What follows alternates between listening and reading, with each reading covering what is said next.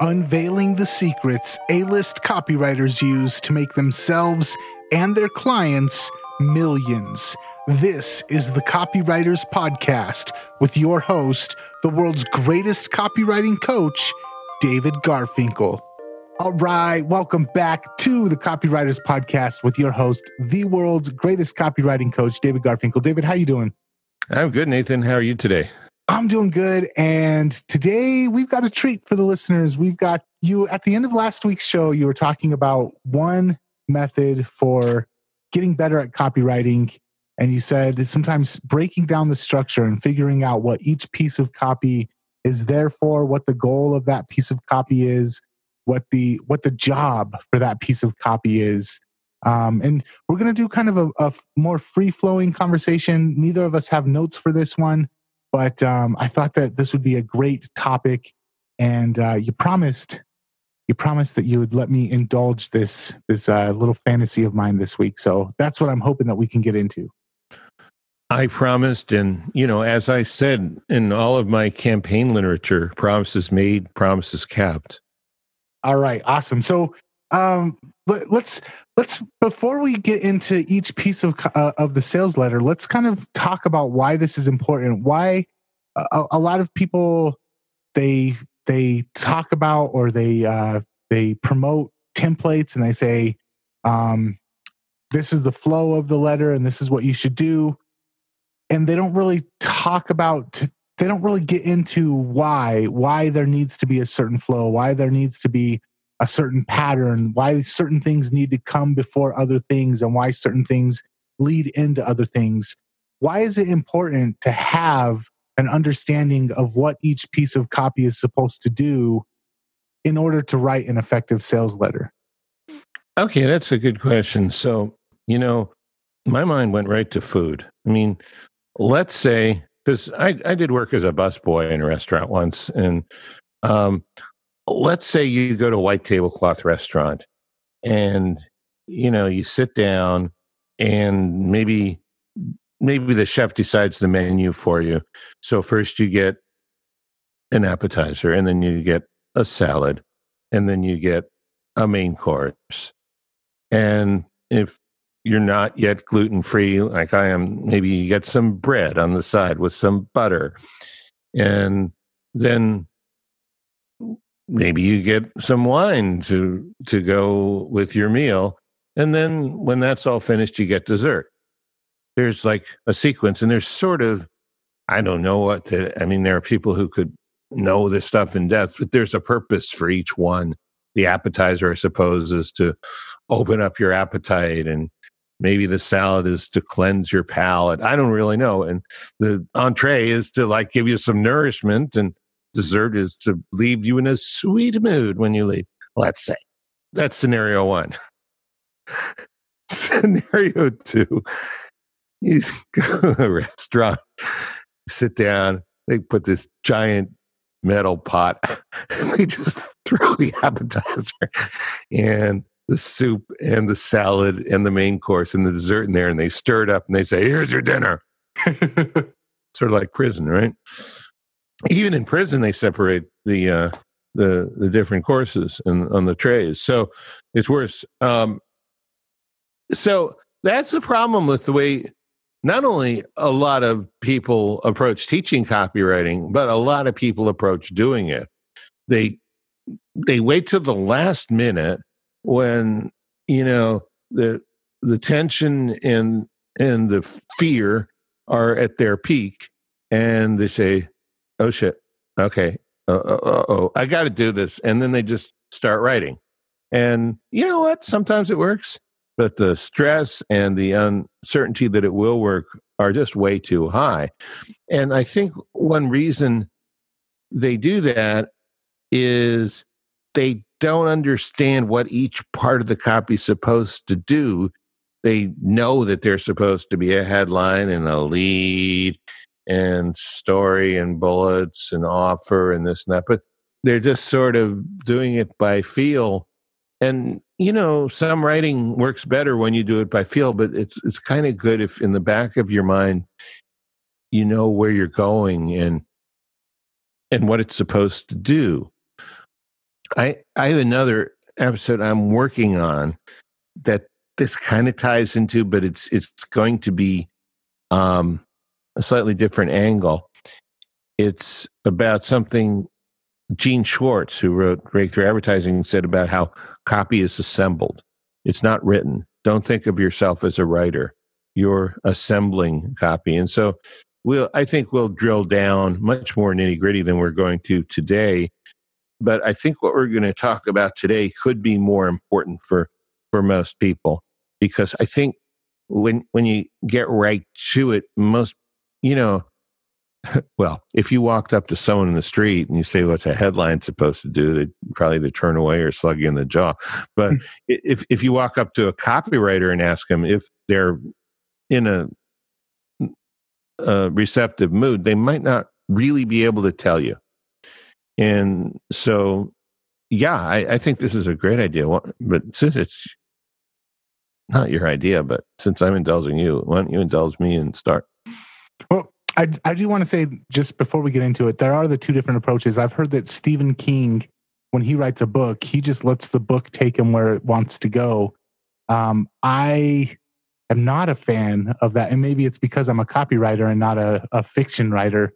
I'm not a fan of that style of writing. I'm a big fan of understanding meticulously, where does this need to go? Where am I trying to lead the reader? Because ultimately, that's what we're trying to do, is lead the reader to a buying decision. So let's just jump into it piece by piece, and let's start off. The headline, I'm going to assume, and you correct me if I'm wrong, when I'm writing a headline, I'm trying to do a couple of things. Number one, I'm trying to get their attention so they stop whatever they're doing and they pay attention. I'm trying to make a promise that grabs their attention. I'm trying to clearly identify who this is for so that they know that they're the person that needs to be paying attention. And the biggest thing that I'm trying to do is sell them on reading the rest of the advertisement.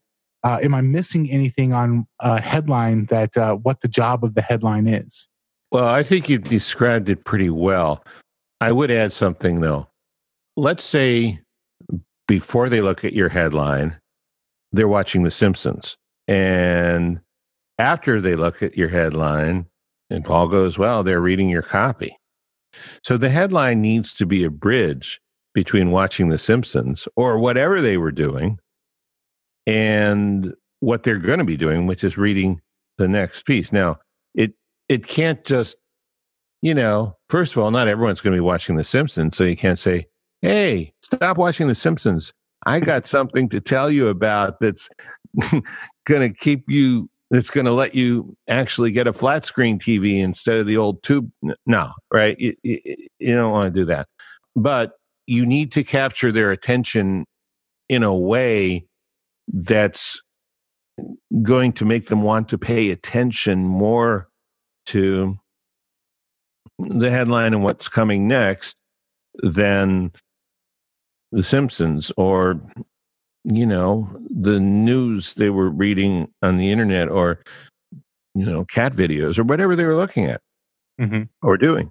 And so in that regard, the headline has to be real. It almost has to be heart stopping. I mean, not literally, you don't want to give people a heart attack, but it needs to really reach people in a meaningful way, a way that's meaningful to them, not meaningful to any person in the world, but meaningful to any person who's in your target market, who's a qualified prospect for you.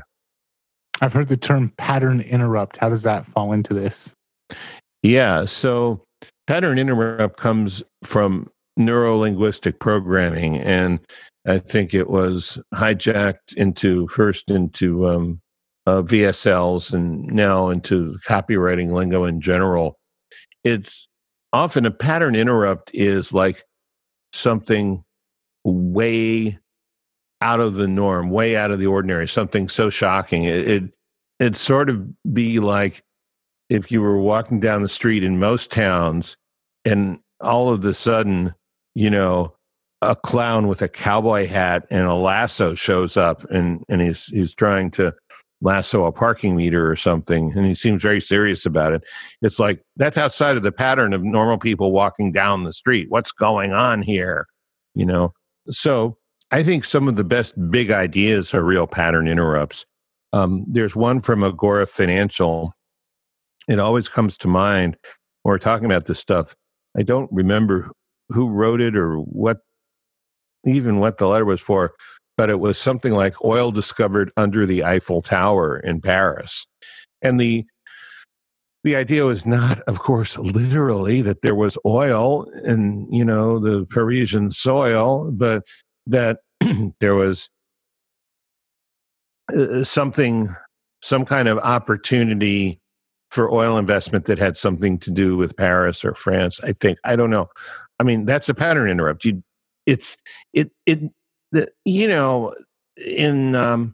the entertainment world, I think the equivalent world is, the unexpected, when something out of the ordinary happens that you don't expect.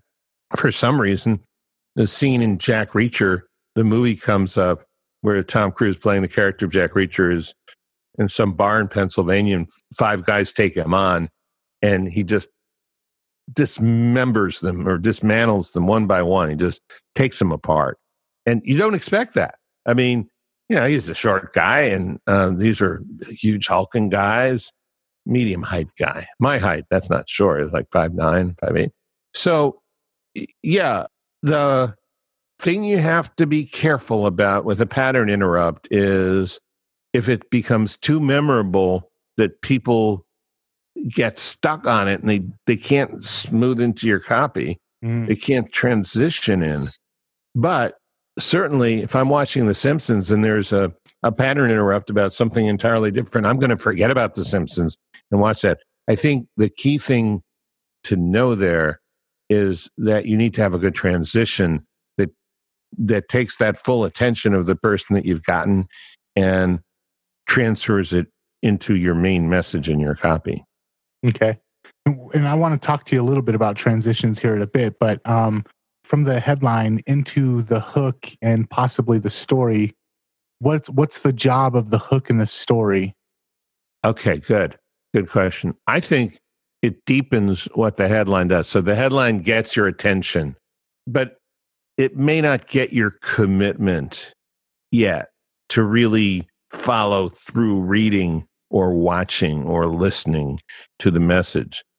The hook, a story at the beginning, its job is to deepen the meaning to the reader, increase the scope of attention, and really get the commitment, not to buy, not yet necessarily, but to spend time and attention and energy and maybe emotional energy for 5 minutes or 15 minutes or however, an hour. It's a webinar, that's an hour.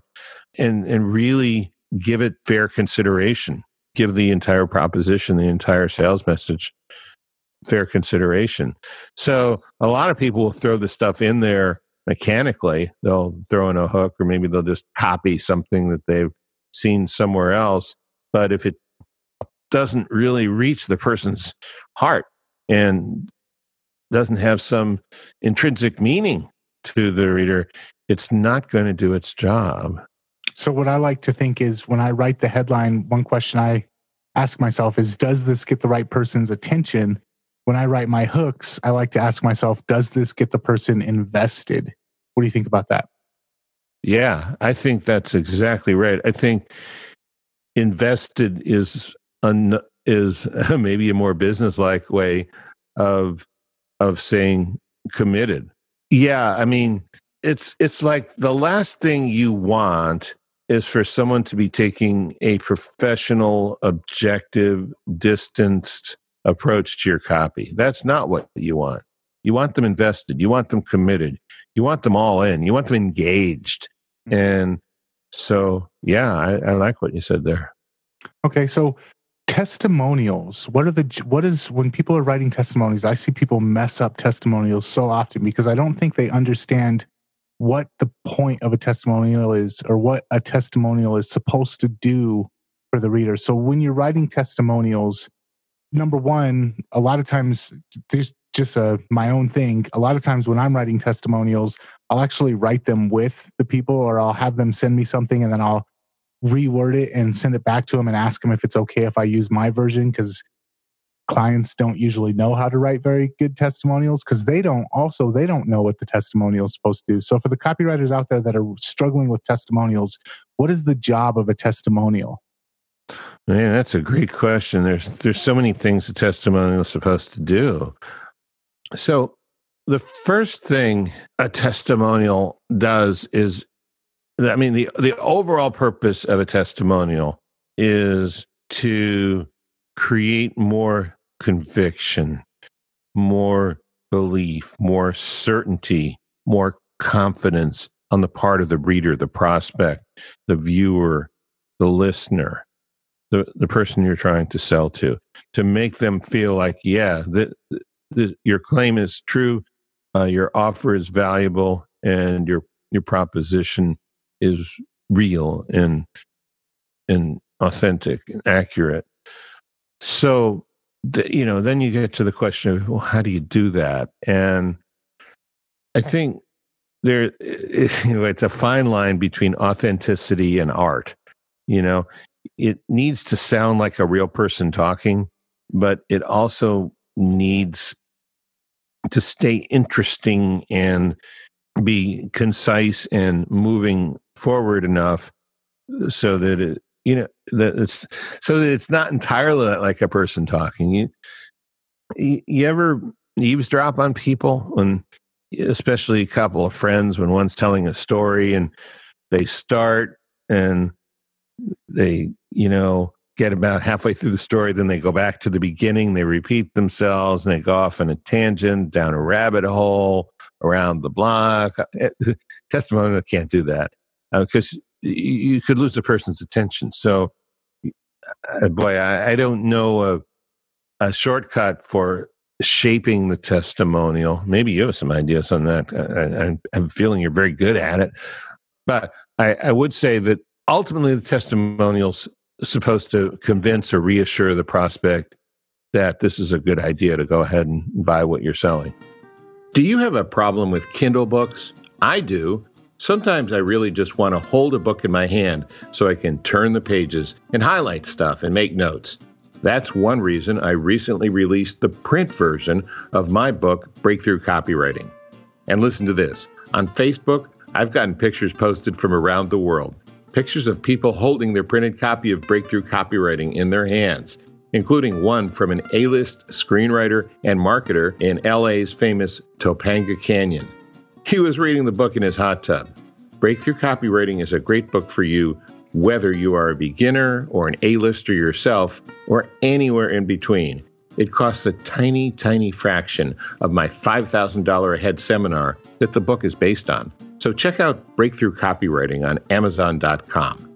Now, back to the show. Have you ever thought of buying something and you have a friend who already has one, and you call them up and you say, hey, I'm thinking of getting these imported Polish pickles to have on my hamburgers, and I know that you buy them. What do you think of them? Right?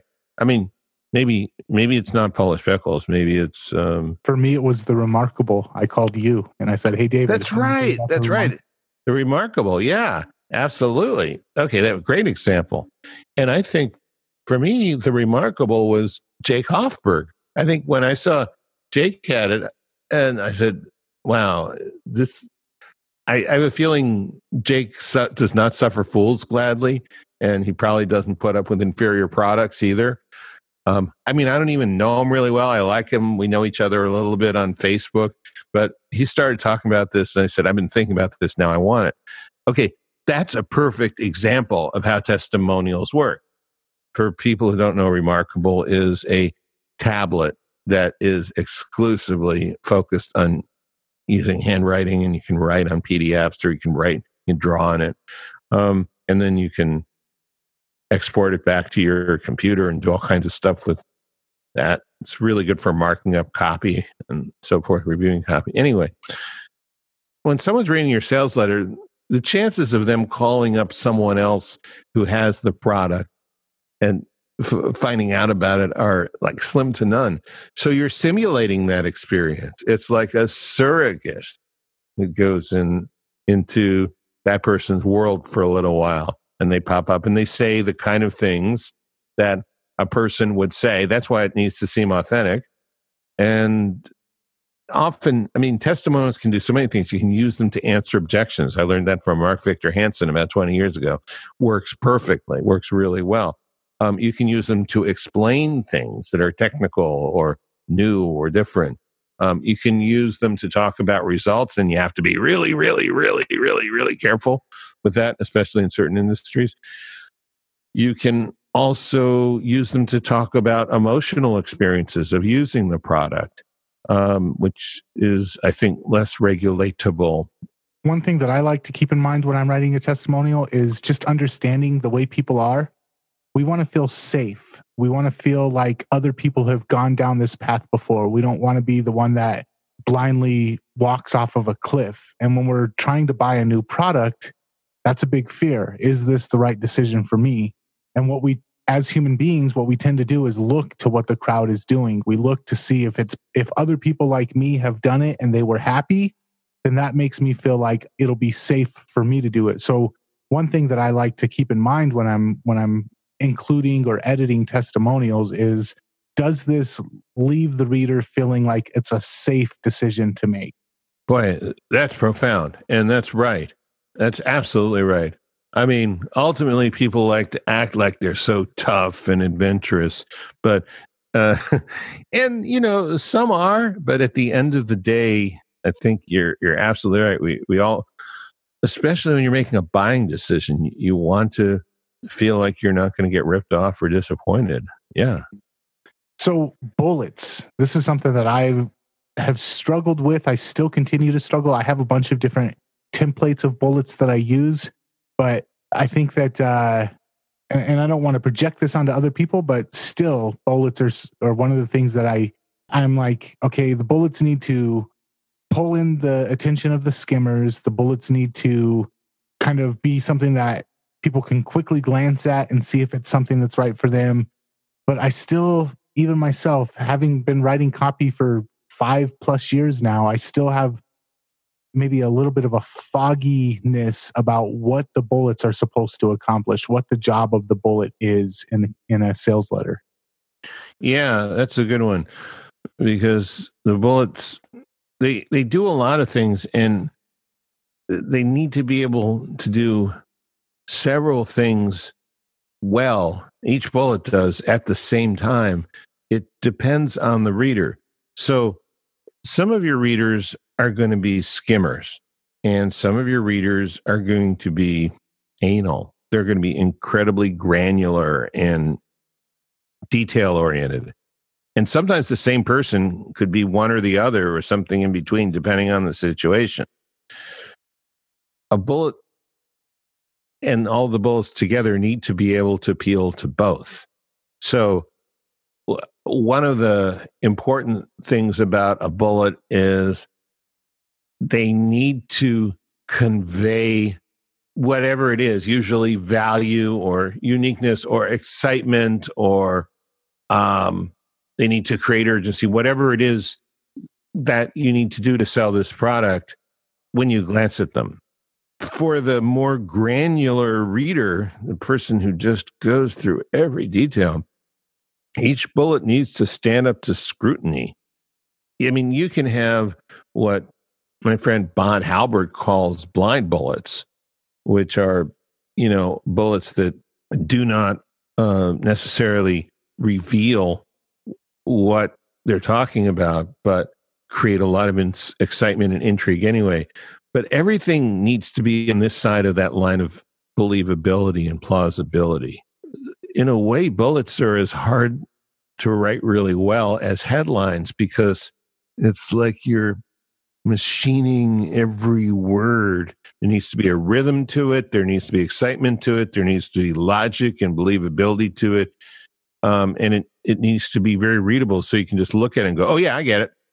If bullets are confusing, and one of the things I see often is that people just try and pack too many ideas into them. If bullets have too many ideas or they're too complex, they're not going to ruin your letter, but they're going to, you're going to miss some opportunities. They're probably going to lower your response. So what do you think about, and this is the one thing that I really try to do with my bullets, is kind of evoke a curiosity or create an open loop to where now they need to know the rest of it. So the classic ones that come to mind is like 3 foods you should never eat on an airplane, or why most businesses fail within the first year and how you can avoid that common mistake, where it teases something, but it makes it to where you have to buy the product to get the other half of it. I think that's great. I think those and obviously, my opinion, and $1.95 gets you a cup of coffee at Starbucks, because, but what history, tracked sales results will show you that's what works. But the other thing is, sometimes let's say you're writing a product for someone who's starting a business, and one thing on their mind is, I'm not sure how I'm going to get the business license, and I'm not sure whether to have an LLC or a sole proprietorship, or an S corp as an Inc. or a C corp. Right? They're going to wonder all these things. You can have a bullet that doesn't just factually spell that out. So this might not be a good bullet, like how to choose between an S corp, a C corp, an LLC, or a sole proprietorship. But what you could do is say, wondering about whether you're going to choose an LLC, an INC, or be a sole proprietor. Here are 3 things never to do, and the 5-step checklist that will make sure you make the perfect choice. It's still just basically laying out a feature, but it's doing it in a way that's speaking. See, bullets can speak to the conversation going on in the prospect's mind too. The more you know your prospect, the more you know they're really uncertain. And if you can promise them a checklist that's going to help them make the right choice, they might buy the product just for that. And one of the things a bullet can do is one bullet can sell a product all by itself, especially when you're dealing with information. Mm-hmm. Or software, where you don't want to talk about the feature in boring, ordinary, descriptive, purely technical terms, but if you can reveal the feature in such a way that it either excites or satisfies a desire, or reassures a person out of their worry, sometimes one bullet can close a sale that way too. Okay. Let's close the show with the one thing that I see people making a huge mistake on very frequently. And I think it's because they don't understand what the job of this is to do. And that's a PS section. I see PS sections are written so poorly, so frequently. What is the job of a PS section after you've gotten your whole letter written and you want to get their attention that one last time and maybe push them off onto your side of the fence? What is the job of a PS, and what are the proper ways of going about writing a PS to accomplish that job? Okay, that's good. So it's a good question, and so I'll answer in several parts. Originally, before sales letters, people writing letters would write a PS after they'd finished a letter, and of course, they didn't have computers. Maybe they didn't even have a typewriter. They were writing it by hand. Maybe they were using a quill, and maybe it was on papyrus. I don't know.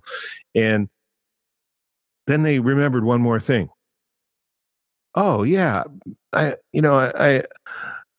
also want to tell you the cow gave birth, right?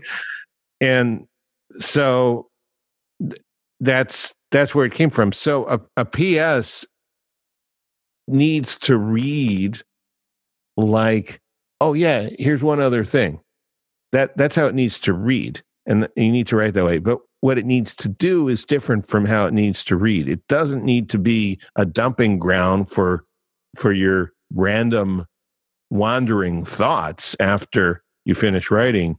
It needs to be it needs basically, a lot of people will read a letter and they'll go to the end, see who it's from, and then they'll read the PS.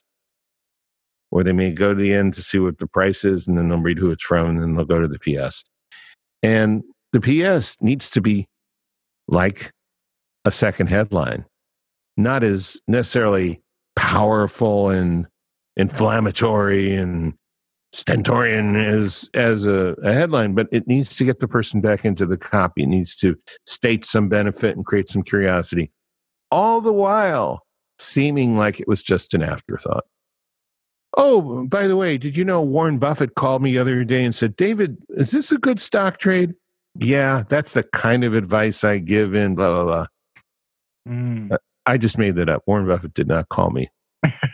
There was, gosh, I can't remember if it was Perry Mason or if it was one of those old TV shows that I used to watch. Oh, I know. You mean Columbo, right? Columbo. There you go.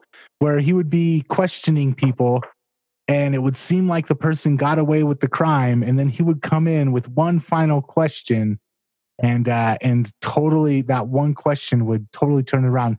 Explain that for the listeners. Yeah. So Peter Falk, Columbo, God, that was so great. So he would ask questions. I mean, there's an example of he's assembling, a whole case in his head. He's playing dumb. He sort of looks kind of goofy, and he's basically setting a detective's snare, a trap, And then finally, he says he starts to leave. He said, "Oh, one more thing I want to ask you about." And what he's looking for is that linchpin or that one tumbler in the lock to open the vault of guilty on the part of the suspect. So yeah, that's a little different from a PS, but man, that was effective. That was so cool. Well, the reason why I brought it up is because a lot of times, if I have something that I think can do that, that's where I'll throw it in. If I feel like, oh yeah. I mean, that is a great innovation. The Columbo PS. You want to start to brand it and own it and copyright it and trademark it and service market, and then put it in a vault. No, that's a really good idea. And that's also, by the way, from a slightly different angle, that's what a great screenwriter will do at the end of the movie. There'll be this one piece mystery, and all of a sudden, everything gets recast in the listener's mind. It has a different meaning. I mean, I was watching something about The Sixth Sense, and there's that pivotal scene where all of a sudden he realizes he's not wearing his wedding ring and he realizes he's dead. And everything suddenly, it's like these cards start, dominoes start falling in a different direction all of a sudden. I don't know how the hell to do that with a PS, Nathan, but if you do, God, more power to you. That's pretty good.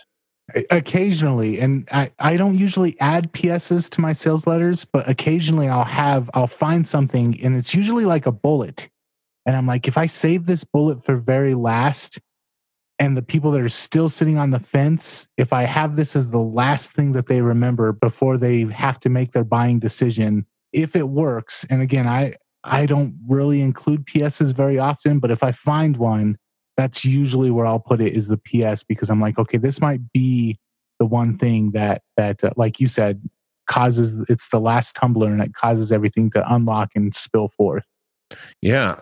Maybe there are a lot of people doing this. I've never heard anyone describe it or ever noticed that before. I think that's a great innovation.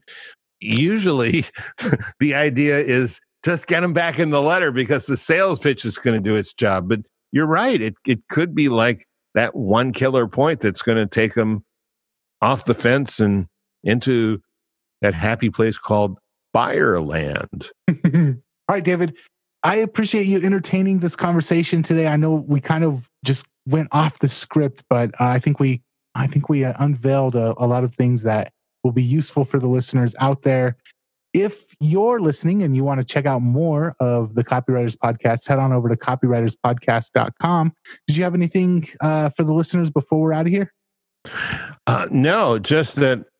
Thank you for doing this. I imagine that there are all these people that, if they had the courage, they would say, David and Nathan, your podcasts are too structured. Why don't you guys just talk once in a while? And this podcast, this one's for them.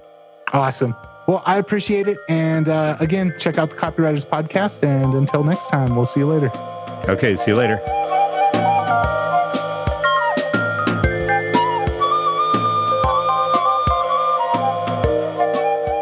If you found this episode valuable, make sure to subscribe, rate, and review on iTunes. That way you'll never miss a show.